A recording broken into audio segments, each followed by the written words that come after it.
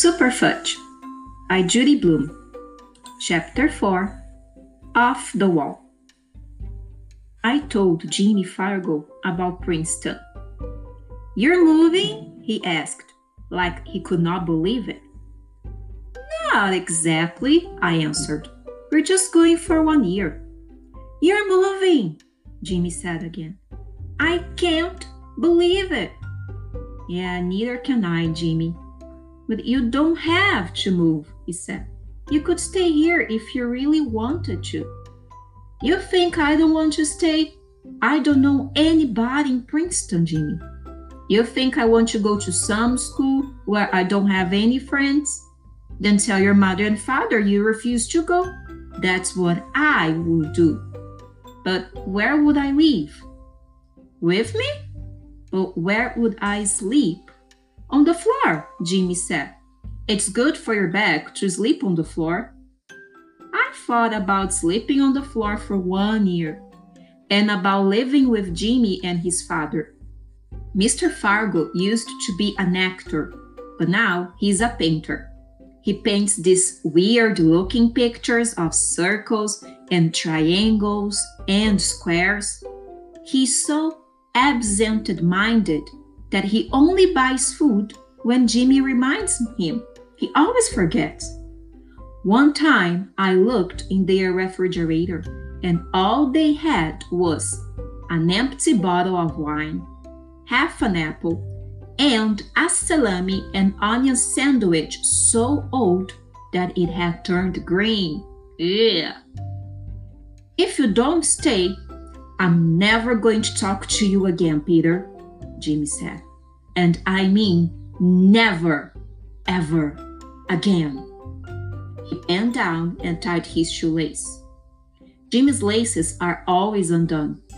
And I'm going to tell Sheila she can have your rock in the park," he said. "Oh, you wouldn't?" "Try me." "Well, some friend you're turning out to be, huh?" "Same for you." Jimmy turned and walked away, his hands deep into his pockets. I thought of plenty more things to say as soon as he was gone, but instead of running down the street after him, I went home. "Is that you, Peter?" Mama called. "No." I went to my room and slammed my bedroom door. I was glad that I hadn't bothered to hang up my map of the world again. I took out my Kreskin's crystal. Jimmy gave it to me on my last birthday. When I can't fall asleep at night, I hold the chain above the base and watch the small ball swing from one side to the other. I focus on it until my eyes get this heavy feeling and want to close before you sleep. I opened my window enough to throw out my Kreskin's crystal. That's how mad I was at Jimmy. I could imagine it falling on the ground and smashing into a zillion pieces on the sidewalk below. But suppose I had trouble falling asleep in Princeton. What would make me sleep? So I decided to put my Kreskin crystal back in the box. There had to be a better way to get even with Jimmy Fargo, not breaking his present. 2 hours later, I was still thinking up of ways to get back at Jimmy when the doorbell rang. And guess what? It was Jimmy himself. "Changed my mind," he said, "and I am sorry." "Yeah, well, me too. I was disappointed, that's all. I don't want you to move, but there's nothing I can do about it. And I know it's not your fault, Peter." "Well, that's what I was trying to tell you, Jimmy." "I know." "Well, my father says Princeton is just an hour by train." "That's right. So I'm not going to give Sheila your rock after all. You don't need to worry." "Thanks. She wouldn't know what to do with it anyway," I said. "But I'm not going to use the rock until you come back. I promise." "Okay. And I'm not going to use my Kreskin's crystal until I get back from Princeton." "Deal," Jimmy said, and we shook our hands. The next morning, when I was going down the elevator with Turtle, Harry said, I'm going to miss you and your family. But I bet you're not going to miss Fudge, I said. Oh, yes, even that little devil, Harry said. I remember the day he got into my elevator and pushed all the buttons at once, jammed up the works for 2 hours. Harry laughed. He sounded like a sea lion when he laughed. I always expect him to slap his arms together when he laughs, just like the sea lions do. And I will miss that baby of yours too, Peter. Won't get to see her grow up now, just like I saw Fudge. Well, sure you will, I told him. We're just going for 1 year, that's all. That's what they all say, Peter, Harry said. Outside, it was gray and humid. I wondered if the sun was shining in Princeton too. As I walked Turtle down the street, he sniffed here and there, trying to find a place he liked. I encouraged him to use the curb. In Princeton, he'll be able to go wherever he likes, I thought. Maybe I won't even have to walk Turtle anymore. I'll just open the door and he will run out into the yard, and I won't have to clean up after him either. No more scooping poop. Ever since New York City passed what I call the doggy-do law, walking Turtle hasn't been that much fun anymore. At first, when I heard that every dog owner had to clean up after his own dog, I told Mom that I wouldn't be able to walk Turtle anymore. She said, "Oh, that's too bad, Peter, because if you don't walk him, who will?" I was hoping Mom would volunteer. I was hoping she would say, "I know how grossed out you feel at the idea of picking up Turtle's dog too." But she didn't. Instead, my mother said, "Look, Peter, you're going to have to make a tough decision. If you want to keep Turtle, you're going to have to clean up after him. Otherwise, Daddy and I will try to find a nice farm somewhere in the country and send him away." And I didn't wait for her to finish. Send Turtle to a farm? Are you kidding? He's a city dog and he's my dog, Mom. Well then, you should take him for a walk, Mama said, smiling. I got the point. Mama bought me a contraption called a pooper scooper. It looks like a shovel attached to a baggie, and when Turtle poops, I scoop it up, get into the baggie, tie up the end of the bag, and I toss it into the trash basket.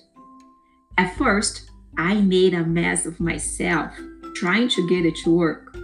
But now I am a regular expert. But still, it's pretty disgusting. Almost as disgusting as Tootsie's diapers. I wish I could train Turtle to use the toilet, especially in winter when I stand around freezing while he takes his time trying to make up his mind where to pee or poop. I know it's not Turtle's fault. He cannot help being a dog, and when he sleeps at the foot of my bed or licks my face, it's all worth it. Just as Turtle was finishing, Sheila came skipping up the street. "I hear you're moving," she said. I nodded and scooped up his stuff. "Good. I was afraid it was just a rumor.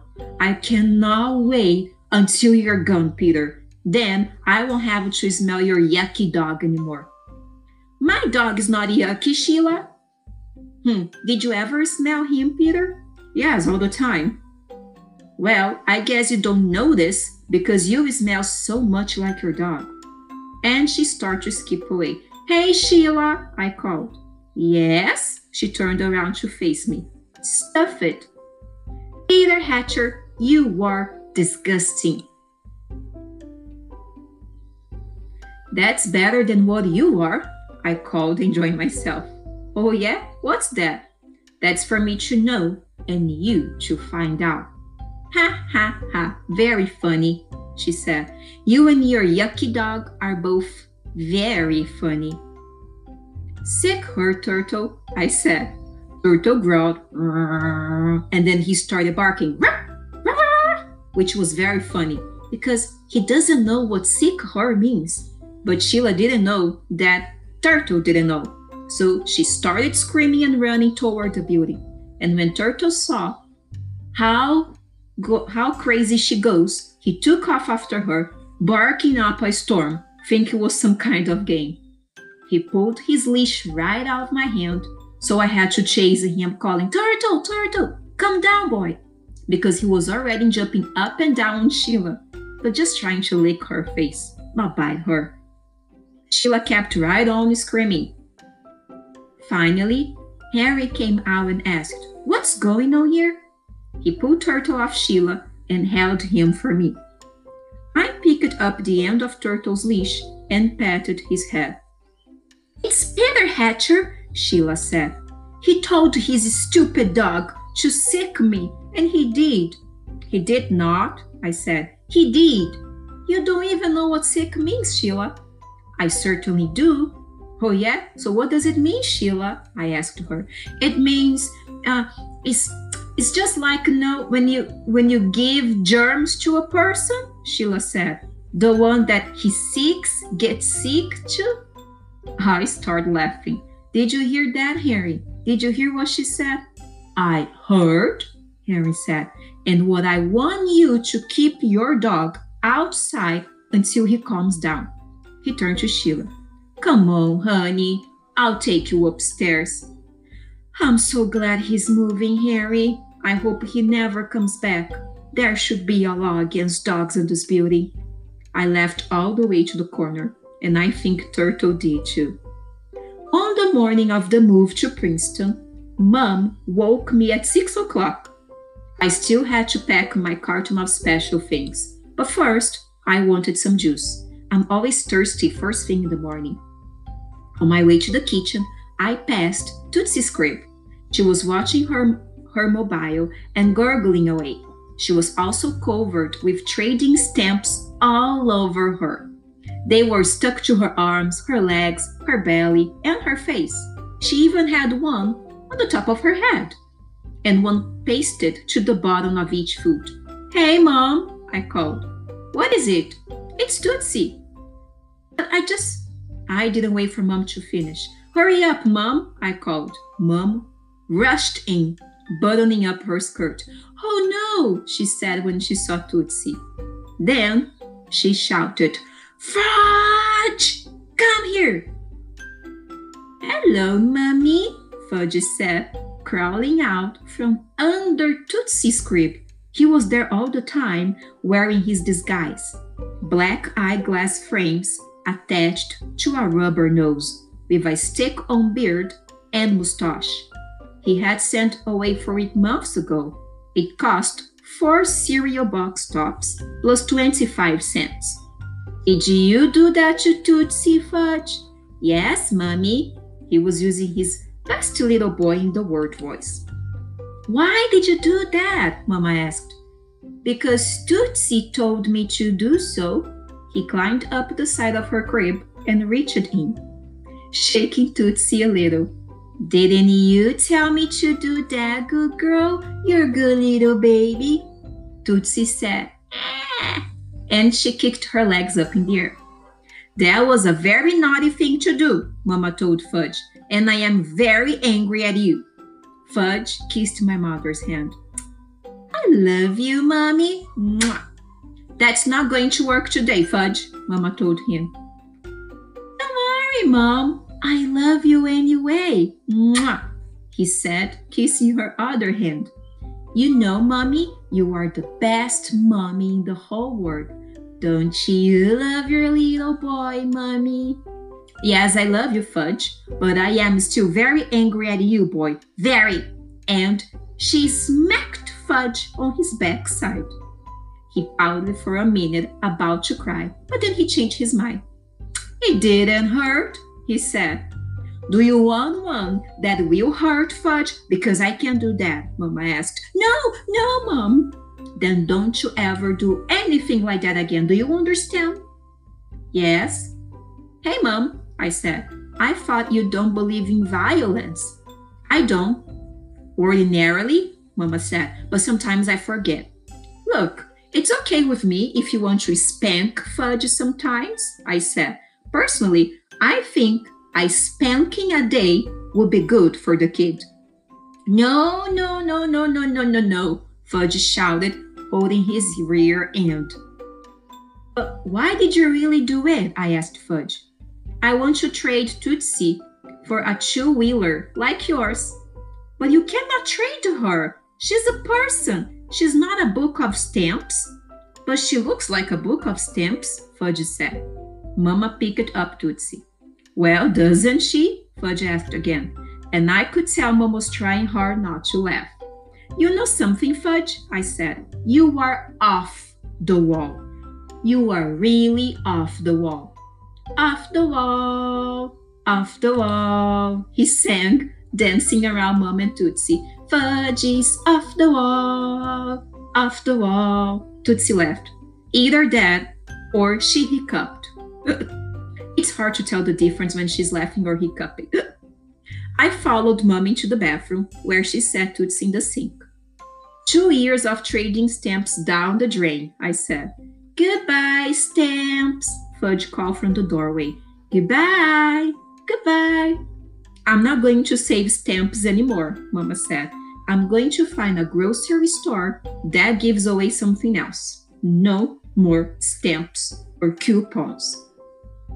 An hour later, Dad came back with the U-Haul, and we loaded and were on our way. As soon as we were through the Lincoln Tunnel, Fudge started singing. M-A-I-N-E spells Princeton. No, it doesn't, you're stupid. It spells Maine, not Princeton. I know, Fudge said. I'm just making up a song. Maybe you could make it up in your head, Dad suggested, and sing it to us when you get to Princeton, and then it's going to be a surprise, Fudge. A surprise, Fudge said. I like surprises. He was quiet for 1 minute. Then he said, You know what, Daddy? I'm off the wall.